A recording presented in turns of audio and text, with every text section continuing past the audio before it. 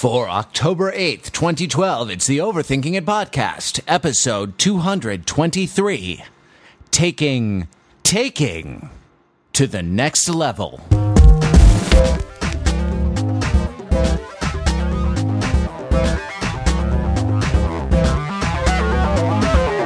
Welcome to the Overthinking It podcast, where we subject the popular culture to a level of scrutiny it probably doesn't deserve.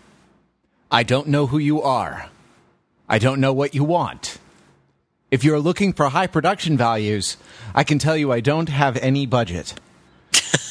But what I do have are a very particular set of skills. Skills acquired over a very long career as a podcaster. Skills that make me a nightmare for people like you, our audience. If you download our show from 5 different IP addresses, that'll be the end of it. I will not look for you. I will not pursue you.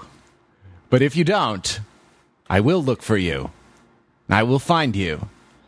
And I will subject you to a level of scrutiny. No, not yet. No, welcome to the Overthinking podcast. What a strange intro. I'm your host, Matt Rather. We are here to overthink Taken 2, to overthink Revolution, and to overthink politics. That's the third rail of our podcast. No, we're not going to overthink politics, except for a little bit. But yes, that a bastardized and travestied version of Liam Neeson's speech from the original Taken. We'll have more on Taken 2 in a little bit.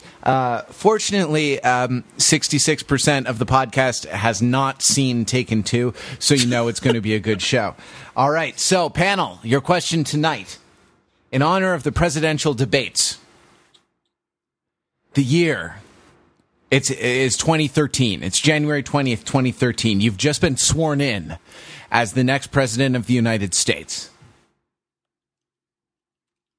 Your job is to balance the budget. Never mind that balanced budgets are kind of a false god in a nation such as ours, of, you know, our size and economic power. But never mind. You're going to balance the budget, and you are going to do it by eliminating one beloved icon of popular media.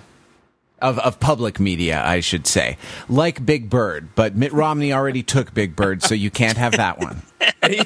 He's on the panel tonight? Whoa. Governor Romney, can't take out Big Bird, but you are going to take someone out. Who are you going to fire from PBS, NPR, or some other... Is there any other public media? The emergency broadcasting system? You're taking all the good answers. Beep! Hit the bricks, pal. Hit the bricks.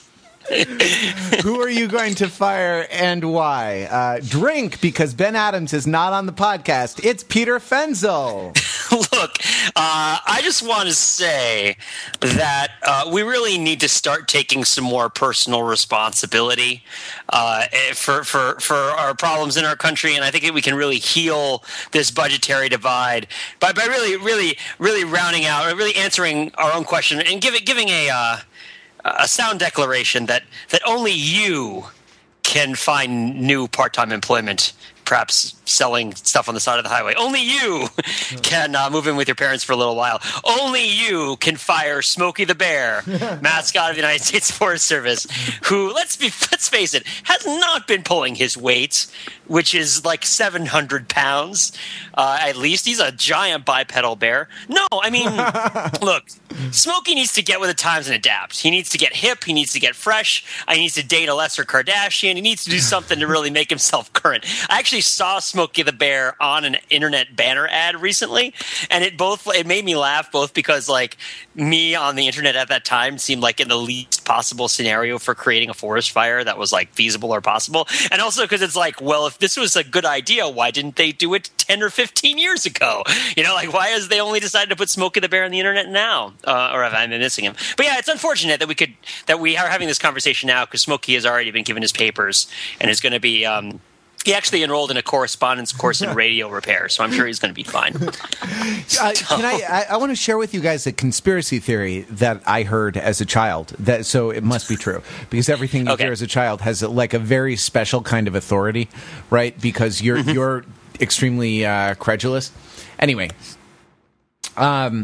we were big fans of going camping in California's great national parks, in Sequoia National Park, Kings Canyon National Park, Yosemite. Those were the main ones that we went to, and we would drive up in the station wagon, my mother, my brother, and me, and we would pitch the tents in the campsite, and we would hike during the day, and around the campfire we would roast marshmallows and whatnot at night. It was a great sort of outdoor sort of education, and a great way to get out of the city, Los Angeles, the bleeding edge of America.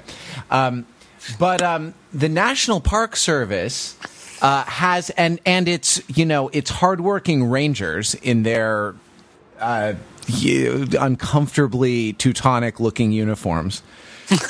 Right, Park rangers are awesome, right? With awesome hats. Yeah. Who are they all seemed like, when you're a child, every grown-up seems like they're the same age. They just belong to the category of grown-up, right? But now I realize that there are people who are our age or younger even, who were, working out their...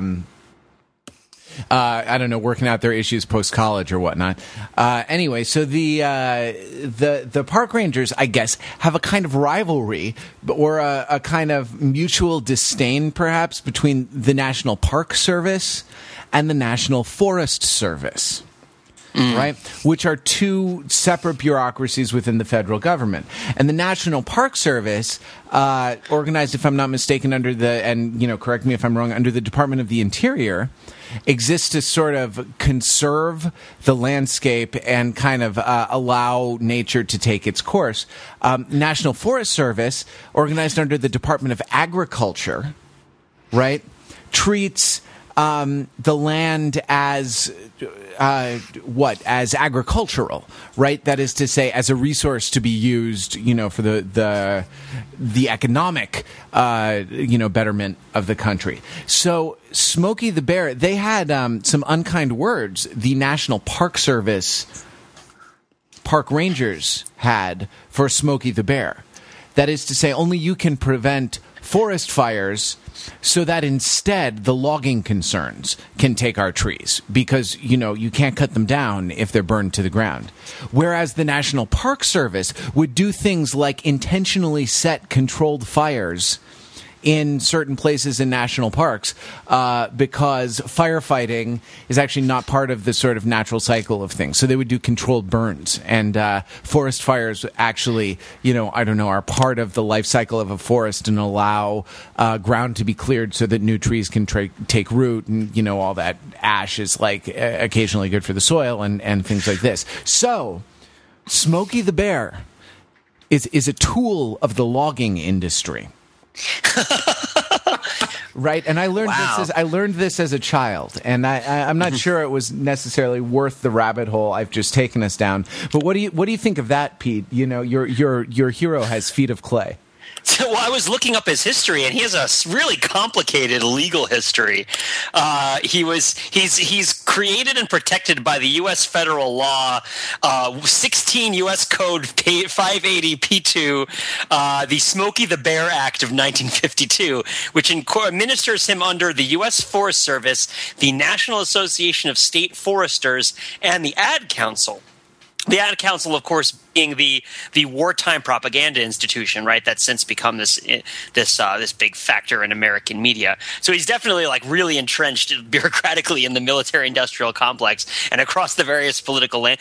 You know what? I believe it. I believe that Smokey the Bear is I think that when they make stooge, Pete, he is a corporate stooge. Da Vinci Code 4. You heard it here first. Only you can. Hold on. Only you can stop. Wait. Based on what I've heard, it's a bad idea to cut Smokey Bear from the budget, because if he's helping the logging industry creates jobs. That's broadening the base right there, man. That's going to help balance the budget. And thus we see, now we see the problem. But we're not here to talk about that. We don't want to be too alienating, and whatnot. Smokey the Bear can't vote, though. You know why? No ID. I came here to bury Smokey the Bear, not to praise him.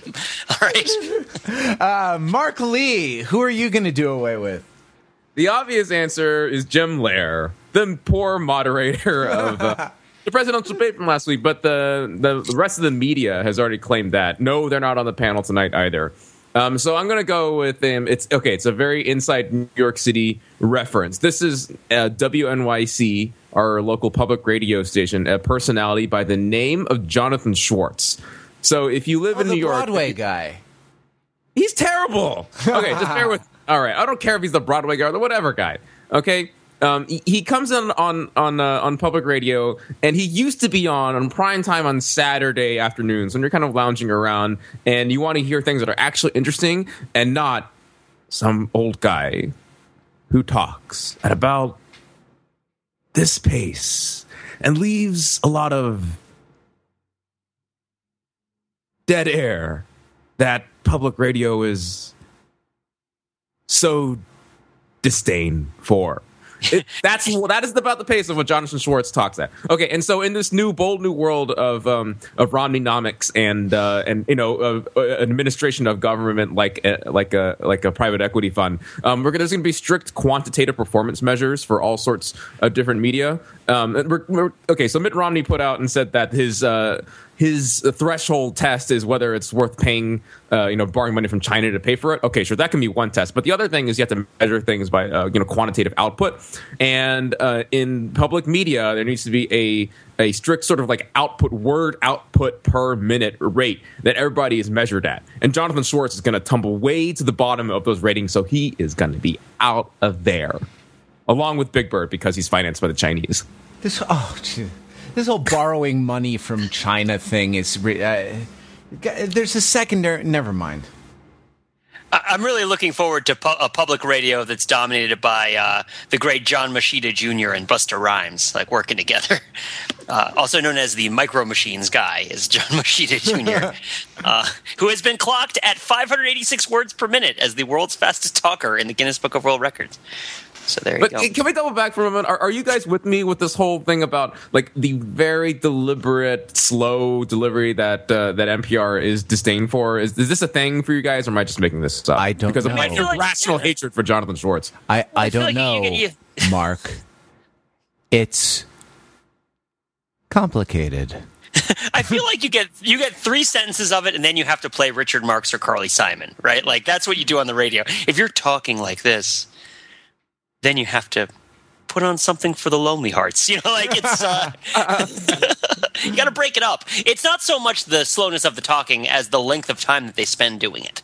And I think that's it from just a show composition standpoint. It's like you need to modulate the tempo more. I mean, I'm off to the races all the time, but I'm sure that if I modulated my tempo more, I'd be a more skilled and able podcaster and whatnot. Okay, so, I need to add to my Excel budget performance module there. So while I do that, you guys keep on going with the show. Right. I listened to last week's show before recording this week's show because for some reason my girlfriend was playing it in the house today. And playing it while she was walking around doing, household chores and things like this, like on her iPhone, keeping her company. And it was quite weird because I think I did a funny voice in the last episode, and it was sort of me but not me. It was strange. Anyway, so we get talking at a pretty good clip, Yeah. And I think that might lead to some extra stumbling over words, some extra kind of not just the excitement to get things out, not just the need to talk over 5 or 6 other panelists last week, right? That wasn't a big show last week, and yeah. Not just that. I think that maybe if we just slowed down and talked at a slightly more deliberate pace, no one would notice. They're all listening to it on their podcatchers at 2 times speed anyway, right? So we could really talk as slow as you please, and it would be normal once they get around to listening to it, the audience. If you're looking for ransom, I can tell you I don't have any money. What I do have are a very particular set of skills developed over a long career. And this is James Taylor with Fire and Rain. And I'll find you and I'll kill you. There you go. Never thought I'd be taken again. Can we take that the other direction? Imagine Liam Neeson as a public radio personality.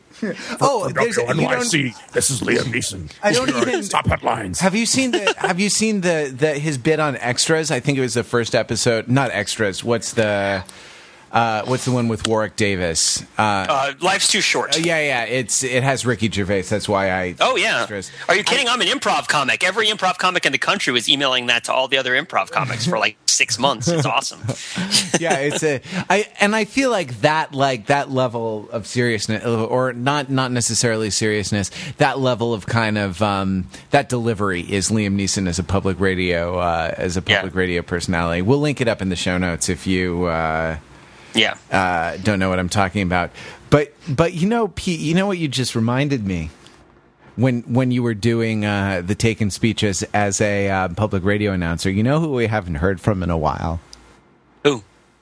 If you're looking for ransom, I can tell you I don't have any money. But what I do have are a very particular set of skills. Skills I have acquired over a very long career. Skills that make me a nightmare for people like you. The fan service came in the first half of the podcast this week. Wow, we're way ahead of pace here. So I was going to fire Huell Hauser, who is I don't know if he is syndicated nationally or if he is just a local California PBS affiliate guy. I don't know if his shows actually make it, make it east of Reno. But I'm not going to do that because he's not well known enough. You may know that recently America suffered a financial crisis. What? Really? And the blame has been placed, he said, employing passive construction to mimic politicians. The blame has been placed in at several doorsteps. Our politicians, our insufficient regulatory apparatus, our credit ratings agencies who were out to lunch or asleep at the wheel or whatever. Chinese. Right. Banking with a capital B, which, is not like, I don't know, mom and pop, which is not like small business loans and like mom and pop socking away their life savings anymore, but is this sort of global, unregulated, gray market sort of endeavor now. But no, I place the blame at the feet of one Kai Ryssdal, host of American Public Media's Marketplace. Kai, I am calling you out. It is your journalism that got us into this mess. And so, sir, I'm sorry to hand you this pink slip. You have 90 days, and we have some job placement services for you. Please clear out your desk. I recommend people go back and read my Shredder Krang bailout articles from the financial crisis, which I really personally feel are a very accurate portrayal of what happened when the Ninja Turtles introduced systemic risk into the Foot Clan's business operations. Look, these are perfectly fine ninjas. They're going to go up in value as soon as this crisis passes, okay, people? Come on. We have literally thousands of ninjas. There's no way that they could just be completely worthless against just 4 Ninja Turtles. Boy. I should apologize to Kai Ryssdal. I just thought of him, maybe I should fire Huell Hauser after all. You guys are actually firing real people. I'm just firing a bear. Bears aren't even supposed to have jobs. Bears just eat honey and go in rivers looking for salmon and stuff. So, he'd be returning to his natural habitat of generally being a bum. Bears riding on the bottom of boxcars, right? You have your direct labor costs of the honey and the salmon, but the fringe benefits and the pension costs of the bears just through the roof. Don't get me started. The hibernation. That's borrowing money for China to pay for. Exactly. Is it worth asking China to pay for this picnic basket? different bear. Yes, I'm sorry, Mr. Rizal. I didn't mean to single you out like that. It was for a joke, though, so all is forgiven. I'm going to still single out Jonathan Schwartz. I'm not really joking about wanting to fire him. Oh, but just to complete a thought that I started earlier and didn't finish. So they put him. They basically booted him from his Saturday slot and shunted him off into Sundays. Because nobody likes to listen to him. Yeah, but his show, he also has a show on Sirius XM, right? So he's not just on public media, he's on for-profit private media. Even also. better, right? So he's already got a private sector job where he's not leeching from the taxpayers and the Chinese. It does seem to make sense, I think, right? That is to say, it's such a niche thing, like wanting to listen to a guy drone on about Broadway music, that it makes more sense as a podcast or a satellite radio thing where you can have a zillion channels. On the FM spectrum where you can only have, however many dozens of stations, maybe you should do something that's more, that has a slightly more Catholic appeal. Though, I don't know. Little C, not a big C. Catholic with a little C, not Catholic appeal as in Pie Jesu Domine. No, not that kind of Catholic. Though here in Los Angeles, you can't spin the dial without hitting some ranchero music or something like that. Anyway, 20 minutes ago we started this podcast. This is what happens when we talk slow, is it goes really slow. We don't get to talk as much. No, I know. It's quality over quantity. Pete, you've seen Taken 2. Yes. I mean, is it just Taken 1 all over again? Can you do? When I was a college literature and composition teacher, and we introduced a new genre of work, I would ask my students to compare and contrast just formally, like, how is this different? Well, it's not written in iambic pentameter, but is instead written in paragraphs of prose because it's a novel, right? Like, and I think that doing that, ringing the changes in a very basic way on a thing can actually, and just getting those obvious things onto the table can actually help a lot in a discussion such as this. So, like, is Taken 2, can you compare and contrast Taken, which I will henceforth refer to as Taken 1 for clarity, Taken 1 and Taken 2? Should we just call them T1 and T2 just to irritate Mark? So I've not seen. I have to confess, I saw Taken 2 just as a standalone. I've not really seen Taken 1, and it holds up. It's great. I really enjoyed it. I was really shocked to see that it had such low rankings in Rotten Tomatoes and whatnot. Roger Ebert gave it 3 stars. I thought it was great. Co-written by Luc Besson, writer of Fifth Element and Transport and whatnot. So, but I would characterize, if my understanding of what happens in Taken 1 is roughly accurate, which is that his daughter is kidnapped and he has to go get her back, right? She's kidnapped in Paris and he has to implement his former CIA skills or whatever to go get her back. Then this is I got my kidnappers in Paris. Yeah, exactly. They go in gorillas. Yeah. So if Taken that's the function of Taken, then Taken 2 is F prime of Taken, which is that it's like Taken. It's if it's velocity, then it's acceleration, right? It's like the rate of taking of Taken, where you take taking to the next level. And I'll explain this in 2 ways, because there's 2 different. So Taken 2 takes place in Istanbul, right? And this is very important to Taken 2, and it is described in a rather telling scene by Liam Neeson as the place where when East moves west or west moves east, they always cross the water at Istanbul, right? They always go across the Dardanelles, or the Bosporus, rather. And so it's meant as this sort of point where these sort of historical dialectics are playing back and forth. And there are 2 different kind of futures that are both built off of the consequences of Taken 1 that are vying for supremacy in Taken 2. One of them, which is really interesting and I really like, is that it turns out that all of the henchmen who are killed in Taken 1, all their families are very upset and very sad. And the father of the main villain in Taken 1 is out for revenge against Liam Neeson for taking his son away, right, for killing his son. And it's sort of you kill. It's the henchman part is the more interesting one, where it's he shows him all the pictures of all the henchmen. He's like, do you remember this guy? He's like, nope. Do you remember this guy? Nope. Do you remember this guy? Nope. And it flashes back to the shoots this guy in the face and knocks this guy in the back of the head and he knocks him out. All of the various people who were in Taken 1 who died It's about the pain that the sort of paterfamilias of this Albanian crime family feels as he tries to get revenge against Liam Neeson, right? So that's the sort of way in which that's who's taking the takers, right? Like how does the cycle continue? And then the other side of it is that Liam Neeson is kidnapped and he has to get his daughter to help rescue him. So it's flipped, right? Like he and Famke Janssen, his sort of estranged sort of wife, not really, right? They have kind of a fling. They had a bad relationship in the past. She married somebody else and whatnot.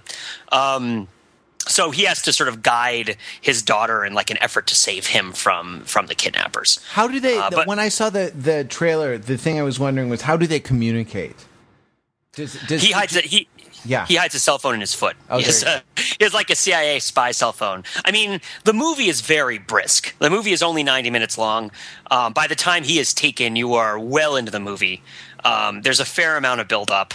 But it moves along at a quick pace. And then there's a long stretch of the movie that's just like a really extraordinary series of chase scenes. Not extraordinary, but cinema quality, right? And Mercedes is everywhere. Mercedes has bought. This is like if Chevrolet is to Transformers as Mercedes is to Taken 2 for some reason. They just have every car in Istanbul is apparently a Mercedes, which kind of makes you think about how the sort of German industrial complex presides over the various military conflicts and economic conflicts happening in the world. But that's a whole other kettle of fish.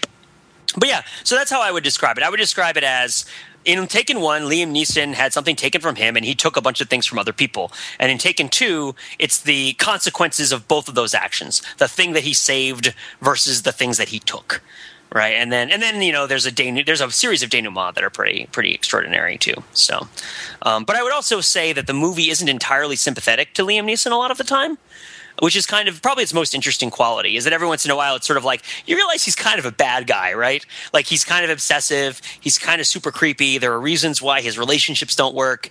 The people that he killed were people's brothers and fathers and sons. He just sort of kills them like they're nothing. He doesn't really care. There's definitely a kind of grayness to that, and I think that it's brought out in a couple of different places. That's interesting. Oh, sorry, you finish before I jump in. I was just saying we should warn there are Taken spoilers, but I feel like if you haven't seen Taken 2, you're not going to lose too much about the spoilers and whatnot at this point. But I got to warn everybody. So I don't think I've spoiled too much yet, but that happens late in the movie. But we'll talk about it. We might spoil some things later. But anyway, continue.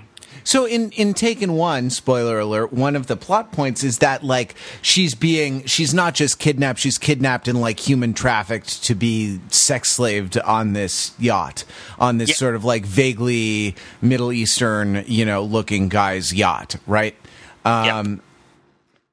And plump, right? Fat. Like the boss is always fat, right? Whereas the henchmen who get killed and whose lives are taken, right, are all lithe and wiry and great at various forms of martial arts.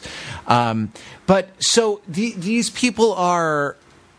These people are right, like henchmen in an effort at at modern day slavery, at human trafficking, and like how much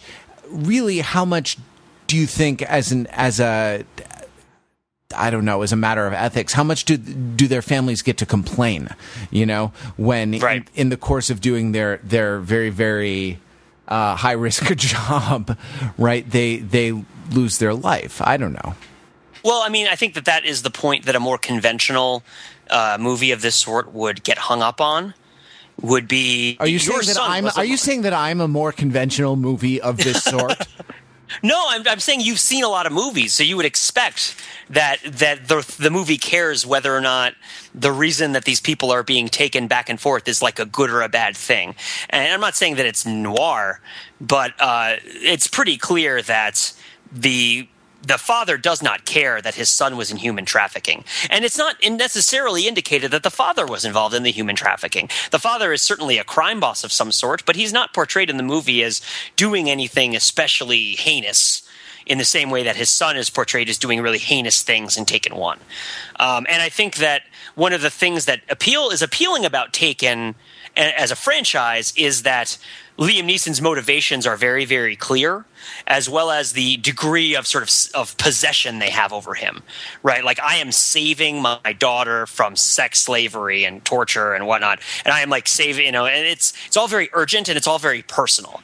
And I think that when you change the duty of the hero of a story from a kind of societal duty to a familial duty, there are important moral questions that raises. And I think that Taken 2 doesn't let the audience off entirely clean on those moral questions. Well, it doesn't necessarily pose them too hard, but it doesn't give them an out. Right. And why do you care about your daughter more than I care about my son? How come you get to save your daughter, but my son has to die? Right. And the answer is because you are an American CIA agent who has access to all this knowledge and resources, and I am merely an Albanian crime boss. Wait, hold on. Is that that sounds like a straw man argument on the part of the Albanian crime boss to me, though, right? I think that there's a different. I think that rescue has different prerogatives than revenge, right? Yeah, but Taken 2 doesn't dwell too hard on Taken 2 sort of it doesn't necessarily retcon, but it really doesn't frame from the perspective of the Albanian crime boss. It certainly is a revenge plot, but they really don't carry into this movie how heinous the kidnapping of the daughter was in Taken 1. Huh. In fact, they kind of let it slide. And I think that they let it slide in order to make this movie more interesting. But you're right in that it's not like you should just write that off. They're not not the same. It's not, but in this movie it's kind of posed as the same. Because you could also ask the question, well, when Liam Neeson in this movie, the reason he's in Istanbul is he's providing private security for some oil sheik who's doing business in Istanbul. And one might question, well, what's the relationship between a former CIA agent who's now a private security contractor who's working for a Middle Eastern oil sheik, right, who's in Turkey doing business? Where's his moral compass? What are the implications of what he's doing, right? But of course, it's several degrees removed away from kidnapping people and putting them into sex slavery. And I'm not saying it's just as bad. I'm not being that iconoclastic or that sort of countercultural about it. But I do think that especially when you're talking about Middle Eastern politics, it all gets very difficult to nail down whose side everybody is on. And this movie is more involved with that than Taken 1 was, I think, to an extent, at least based on how you're describing it. Yeah. Oh, yeah. Taken 1 did not consider the sort of moral implications. I mean, for example, there were lots of, and they all were, young nubile women, right? There were lots of young women being sold into being trafficked into sex slavery, right? At the sex slave auction. The kind of uncomfortably fetishized sex slave auction at the end of Taken 1, where Liam Neeson finally catches up with his daughter and follows her out to the final boss. Does he fight Adobo and kick him out of the helicopter? I mean, it's a double dragon. Right? That's what it. I mean, that's what it is. Taken 1 had had a video game plot, right, where there were 2 or 3 mini bosses, and then the final boss. The final lair was a yacht, which I guess is cool. But there were other girls being sex trafficked, and Liam Neeson, had spared no thought for them. He was not on a societal mission against human trafficking. He was on a familial mission, to recover his daughter. From being, trafficked for sex. Right. I mean, the bad guys in this movie, the way that they make them bad is they have them torture people, sort of cut them with knives and use really sort of scary implements on them. But the very first thing you learn in the movie is you start out at the funerals. They load the bodies from Taken 1 of all the henchmen out of the airplane, and the very first scene of the movie, after a long truck porn shot, from Black Dog style, where you follow a truck through the hills of Albania, is the mass grave of the victims of Liam Neeson, right? And as you throw the dirt on them, right? And everyone's like, praying and mourning their loss. And it's like, we'll bring him here and we'll put his blood in this ground and we'll get our revenge, right? It's very, they really hit that note really, really hard. Now, of course, at some point they like stab Famke Janssen and hang her upside down with a bunch of chains with a sack over her head. And it's like really brutal and terrible. They're not good people. They're definitely not portrayed as good people, nor are they good people. But there's like a lot of pain all around. There's a lot of pain that's being shared. There's also a very interesting scene and one of the final scenes in the movie where, like, and again, spoilers, Liam Neeson like goes up to and one of the cool things about this movie is how haggard Liam Neeson looks through the whole movie. He's like totally exhausted. He looks way too old for this nonsense, but like still dangerous, right? Every once in a while they pull out and they just sort of show you how big Liam Neeson's physical body is. Like he'll just be sitting in a chair and you're like, geez, he's tall, like, and they'll shoot it in a way that makes it look really conspicuous, like what a large man he is. And like he gets into the face. He finally meets up with the final boss, as it were, and he's like, "Look, like you go home. I'll let you go. You give me your word, and I'll let you go. You go enjoy life with your two other sons." And he goes like, "Why would you do this? Like, why would you let me go?" And he goes like, "I'm tired of all this." He's just like, I'm just tired. I'm exhausted. Like, I don't want to bother. I think he says the line that they really sell is like, if I kill you, your sons are going to come after me, right? And he's like, yup. And he's like, well, then I'm going to kill your sons too. So we can end this right here. And then he does the thing where he like puts his gun down and he walks away. And then the bad guy picks up the gun and shoots it at him. It's the old Hans Gruber trick from Die Hard. And there's no bullets in it, right? And Liam Neeson is like, you're an idiot. I'm going to kill you now. So he does actually kill all of them. Yeah. He gives the boss an out by saying, you can end the cycle of violence here and now by giving your word that this is the final act of violence. I'll walk away. You'll walk away. We'll all go home. It'll be over. And then the guy gives his word. Liam Neeson walks away, and like not a second and a half later, the bad guy tries to betray him, and then this cycle of violence starts over. And you can assume that the sons are going to go try to kill Liam Neeson, and Liam Neeson's going to kill them too. And then it really abruptly cuts from there to like his daughter's driving test, and them all eating ice cream sundaes. It's like, whoa. Yeah, because it's like it shows you really jarringly, what a privileged life Liam Neeson and his family live in Los Angeles. Just like the safety that they have. Like you should see this movie if only to see the ridiculous ice cream sundaes that everybody eats while they're laughing at the end of this movie. Not like 10 minutes after Liam Neeson has like personally smashed the head of an elderly like Albanian Muslim man into the wall of a Turkish bath to murder him. And they all laugh, and the movie just ends, and you're just like, wow, that's dark. Like that's really dark. I mean, is it a naked man fight worthy of Eastern Promises? No, Liam Neeson keeps his clothes on. You get the sense that if the fight escalated and he had to take his final form, that perhaps he would go naked. But it is similar to the Eastern Promises fight. But no, all of the Liam Neeson is always wearing his clothes, and all of the Albanian men are either wearing sweaters or tracksuits for the entire movie.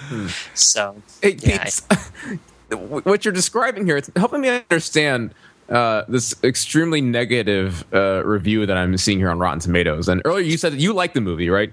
I think it's interesting. I mean, it has a lot of problems. Like, they are setting off explosives all over Turkey, and the police never show up. Like, all over Istanbul. Like, they're, like, setting off bombs, like, at the Hagia Sophia, like, within a few blocks from it. And there's no sign of the Turkish police until 2 hours into the movie. But anyway, yeah, so there are problems with it, but I liked it a lot. But is it this bad here? Now, I'm starting to understand where this review is coming from, but let me just read this here. This is Andrew O'Hare from Salon.com. Okay.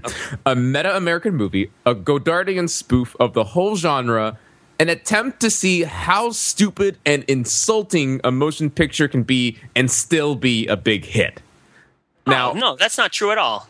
So it's not stupid. So, like, when I hear you describe this sort of abrupt cut from the brutal killing of this Albanian bad guy, and then into the LA scene in the ice cream shop, it's like I can see how someone could walk away from that and feel like the movie is insulting the audience. But it sounds like you don't think that's what's happening. It's making some sort of commentary that Andrew O'Hare of Salon.com is not getting. Is there sort of like a Starship Trooper sort of thing going on here, where like the movie is mocking the audience, and the audience is if they get it, they're going to feel uncomfortable about it, and that's what sort of throws everyone off?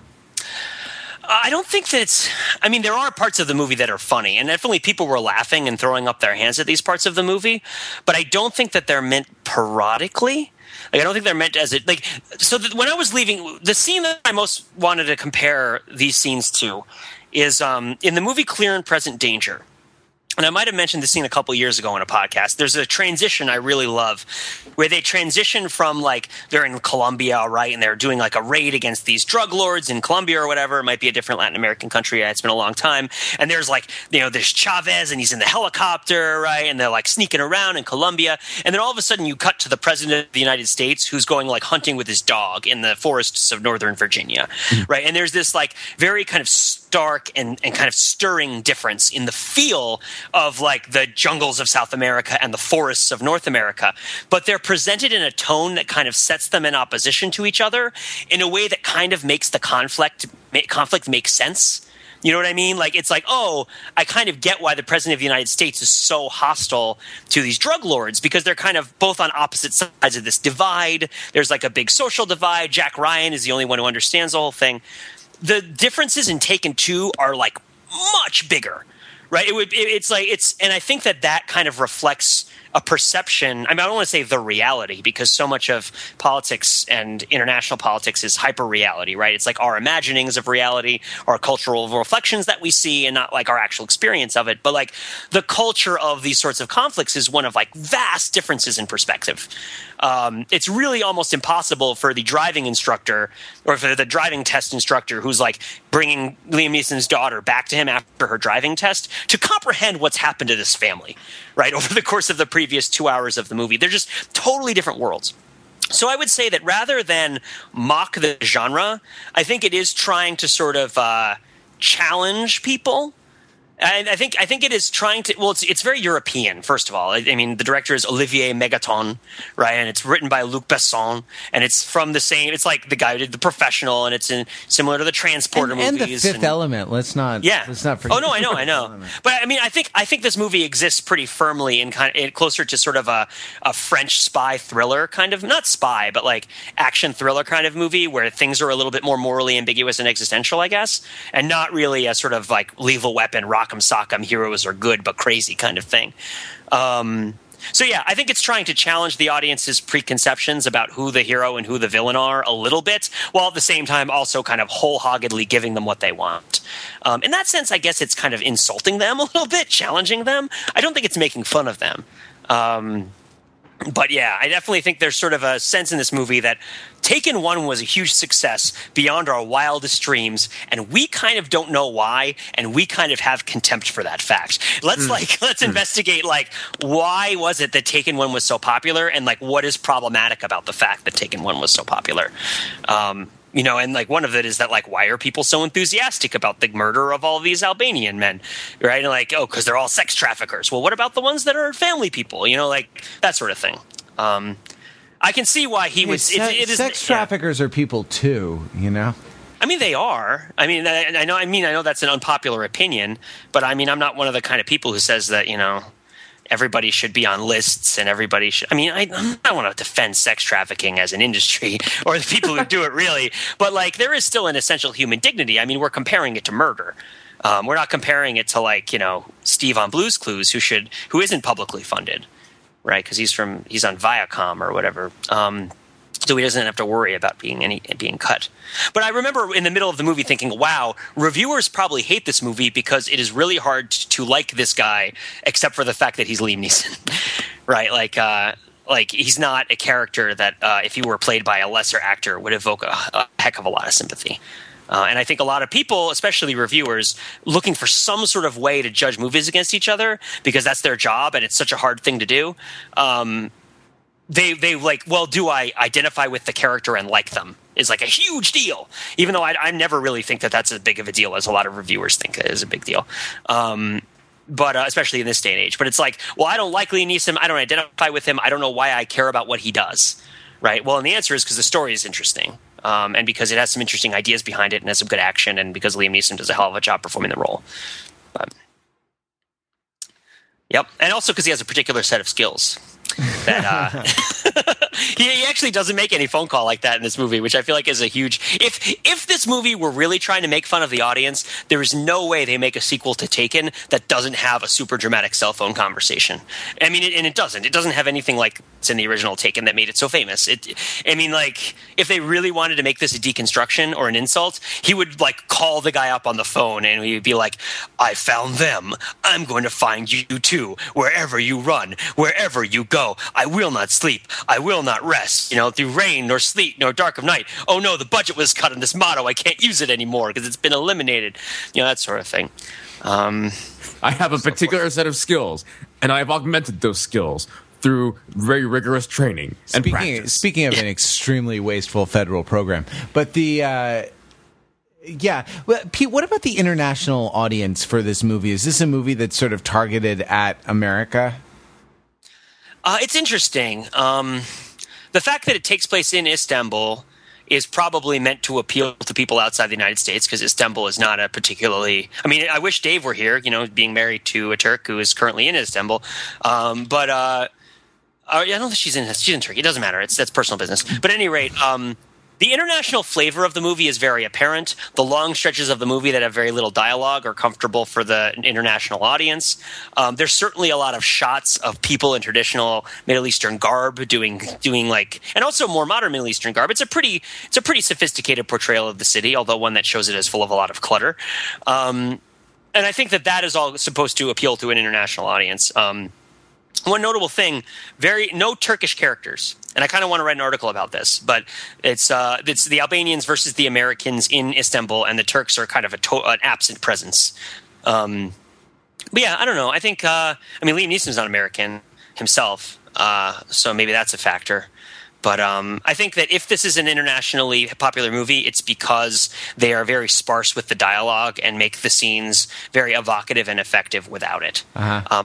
I bet the international audience would not get the kind of digs in the movie at kind of decadent American lifestyle and would just sort of assume that Americans think that it's normal.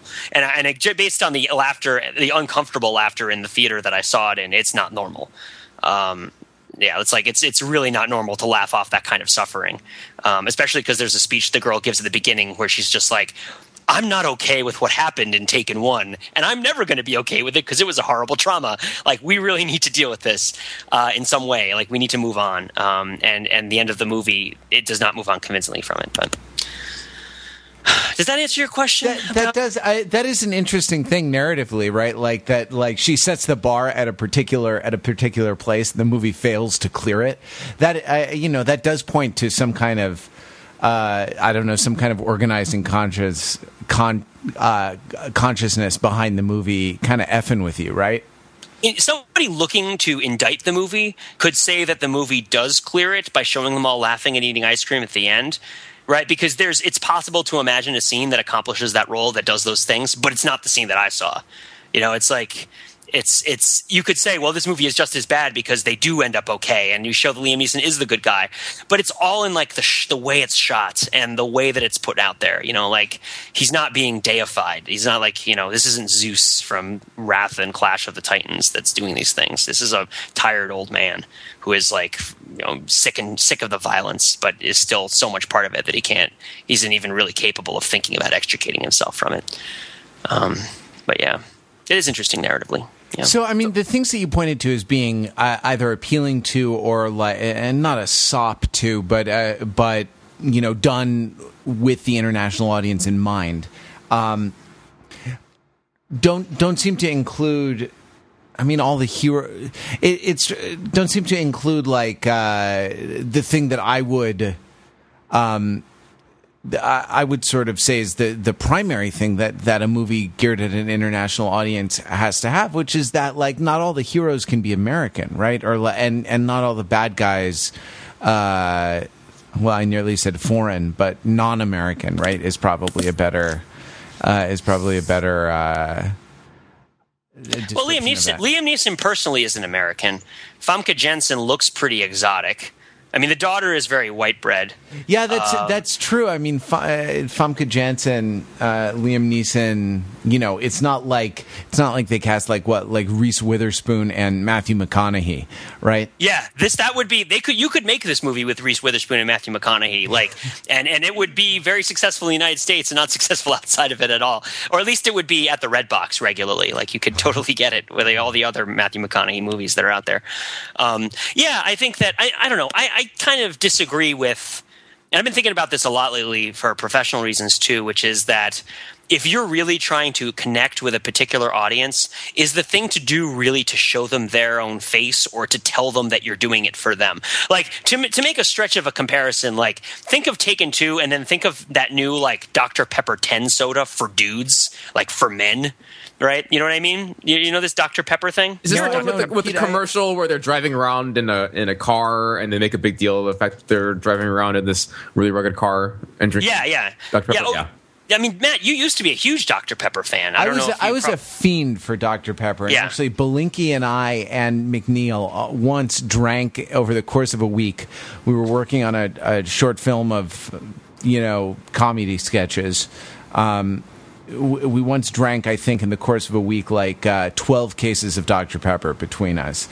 Right. And it was not too long after that I swore off soda for good. So if there's a new Dr. Pepper, I have sort of mixed feelings because, like, I want it, Pete. I want it so bad, You won't want this one if you see the marketing. It came out last year. It's called Dr. Pepper 10, and it was advertised as for men only. Sorry, ladies, women can't drink this soda, right? And then all the advertisements were about like these very, I don't want to say iconically, but just sort of referentially male things that they would do, right? Like, and they were like, there's the lady with the cougar shirt? Was that a commercial? But Mark, you were talking about like driving cars and being dudes and drinking diet soda. Mm-hmm. It's part of this effort to try to find a masculine way of expressing the very lucrative anxieties that these advertising companies have been successful in instilling in women for so many years, right? This like, you need to apply 4 different soaps to your body and you need to drink like special designer soda to not be fat.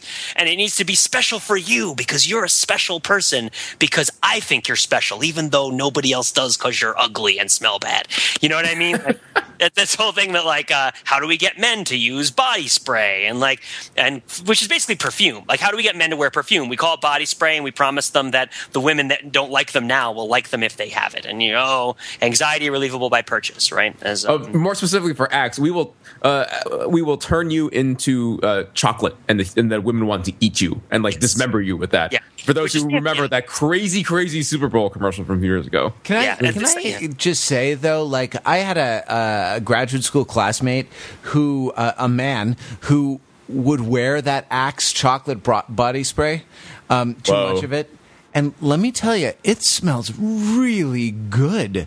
I'm not his target demographic, I think, right? Like, I don't think like getting your classmate to like want to sniff you all the time was really the goal of that. But that stuff smells really good. So it's not just marketing. You have to have a solid product behind it. And let me tell you, the people who make the Chocolate Axe body spray, those guys have one hell of a solid product behind them.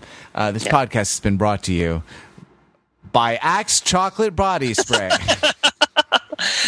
So just quickly to wrap on it, like, it's very important to marketers to target their marketing efforts towards specific subgroups of people.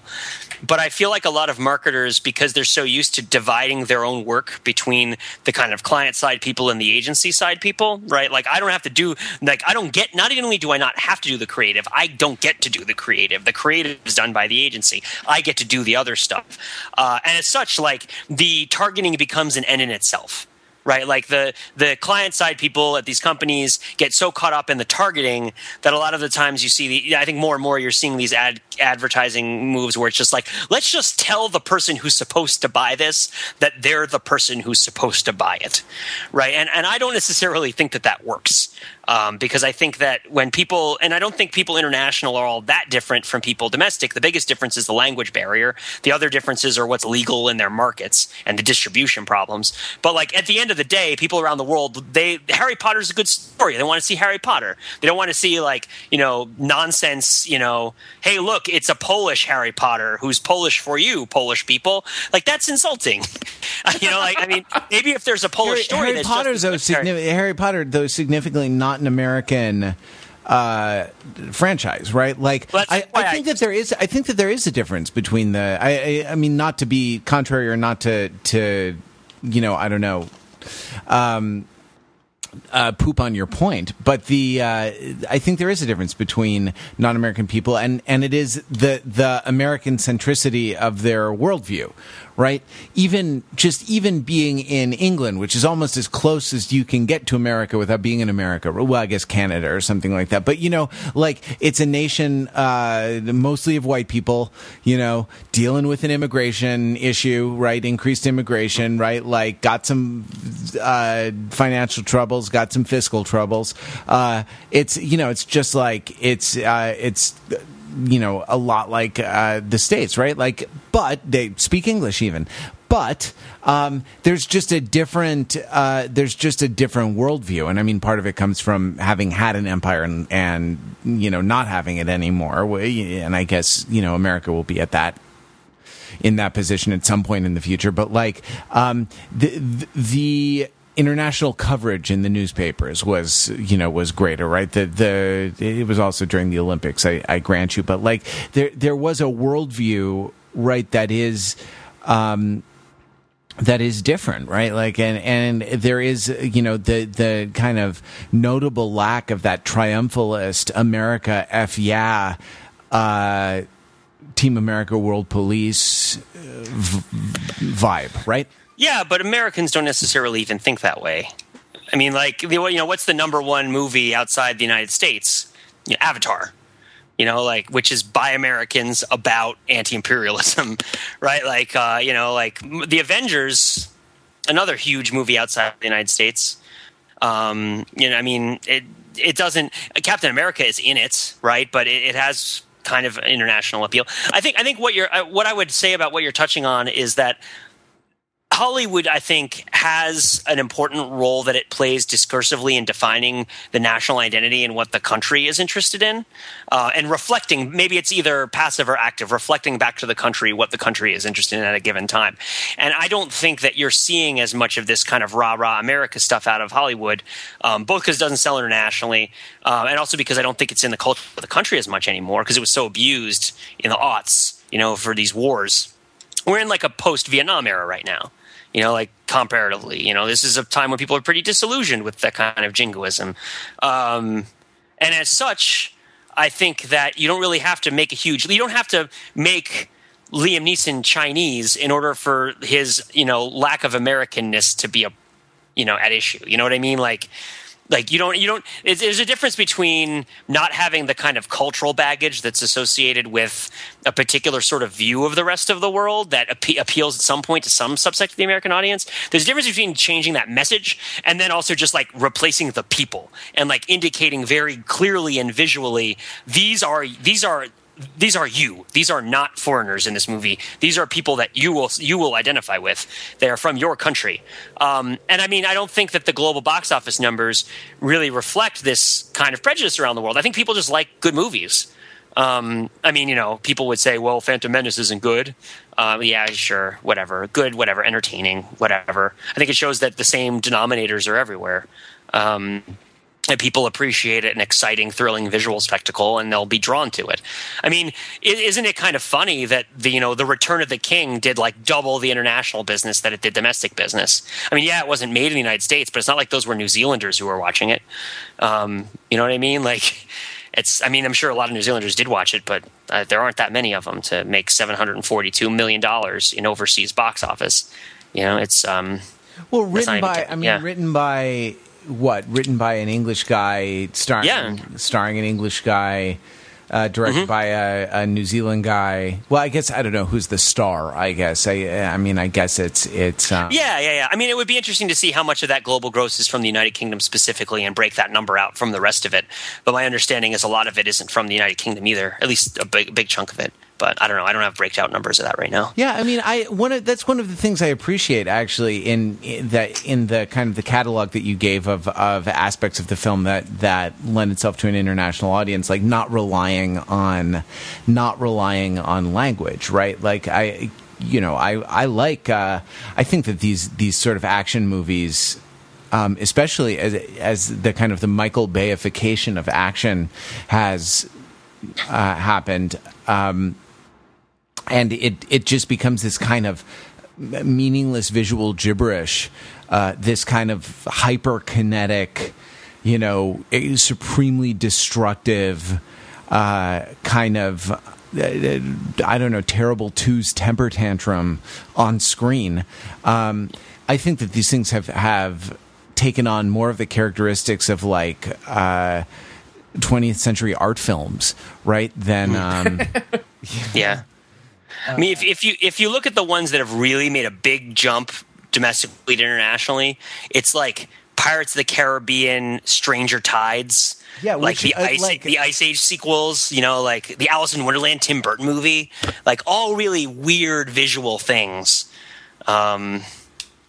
Yeah, I mean, that's something interesting. I mean, being someone who works in theater and has worked in theater a lot in the past, like I've often compared Broadway, which is so strange when you really stop, try to make it strange, try to kind of bracket the experience and consider it in isolation, right? Like it has more in common with avant-garde performance art than it does with, I don't know what you think of as being like realistic or naturalistic theater, right? Like I think that at the most commercial ends of our entertainment, it's almost kind of like the Uberos, right? Like the snake eats its tail, and like these hyper commercial media spectacles, cultural spectacles, take on some of the most avant-garde, I don't know, most sort of strange, most arty visual tropes, but not sort of worldview tropes, right? Like the at the most commercial end, they always seem to be kind of in service of the sort of, I don't know, multinational corporation state, right? And that, I don't know. I think it's and that is easier. Why we have to get rid of Big Bird. Yeah, exactly. But we need to replace him with like the lightning condor of private enterprise, who like says very mundane things, but like flies on the back of the storm or something, so that the international audience will get on board with it. Big Bird's just not. He's not. The effects aren't there anymore. Up the ante. Well, that's. I think that's our podcast for the week. We had another topic, but I think we're going to hold it for next time and talk about Revolution, either on the next podcast or on the site. Is that all right, Mark? Yep, everyone's favorite post-apocalyptic TV show that's by the guy who did Lost, but not Lost. Hey, Mark, if you actually want to talk about that on Overthinking It, but you don't really want to go to the trouble of writing a whole article about it on Overthinking It, can I make a suggestion for you? Sure. Overthinking It has forums. Oh, I knew that, but I am glad to be reminded of that. You haven't been there. You haven't visited the forums in a long time. And who can blame you? There were some usability issues, but we've this past weekend, we've actually tried to address some of the most glaring usability issues at the forums, and especially accessing the forums on mobile devices. And so, we'd like to sort of invite. It was always our hope that like the forums could be a place where the incredible community of overthinkers could actually originate material, rather than it all kind of coming from us. As though we were like sitting atop a hill and handing down the overthinking. Well, from high. We are the producers, and everyone else they're the moochers, the leechers. Right? Yeah, it is impossible. I have a very particular set of skills, skills that make me pedantic to people like you. I understand punctuation in a fundamental way. No, we'd love it actually if if the community were empowered. Liam Neeson was in that too. Love Actually. So overthinkingit.com/forums, you can see some of the things that we did. And there's if you want to bitch and moan about it, there is actually a suggestions and support forum. Or if it's not working for you, I would be especially glad to know about that. I think I've addressed some of the main pain points on mobile. For example, that had to do with the modal overlay window that we were using for logins. That's gone now. There's like a much more prominent login link right above the forums. So if you're focused there, you don't have to worry about the main menu login link, which scrolls off the screen, and so on and so on and so on. We've tried to make it better. So we would love you to log on to overthinkingit.com/forums. If you don't have one, create an account on Overthinking It and talk about this. If you want to talk about this podcast, the best place to do that is probably in the show notes, the comments on the show notes for this episode. You can also email podcast@overthinkingit.com or call or text 203-285-6401. And, we have some great calls and some great texts, and as usual, we don't get around to them. We should do just a listener feedback episode, I guess, maybe sometime in 2014. We'll get around to that. We'll do it soon. It'll be fun. When we're doing Overthinking It podcast too. Yeah, no, it will be fun because a lot of the mail we get and the texts that we get are really interesting. But so this podcast will be back next week. Until then, you can visit us on the web at www.overthinkingit.com. Check out the forums. They're not bad. But even the articles are pretty good also. And they're the place where you can subject the popular culture to a level of scrutiny it probably doesn't deserve. We were getting a little NPR there.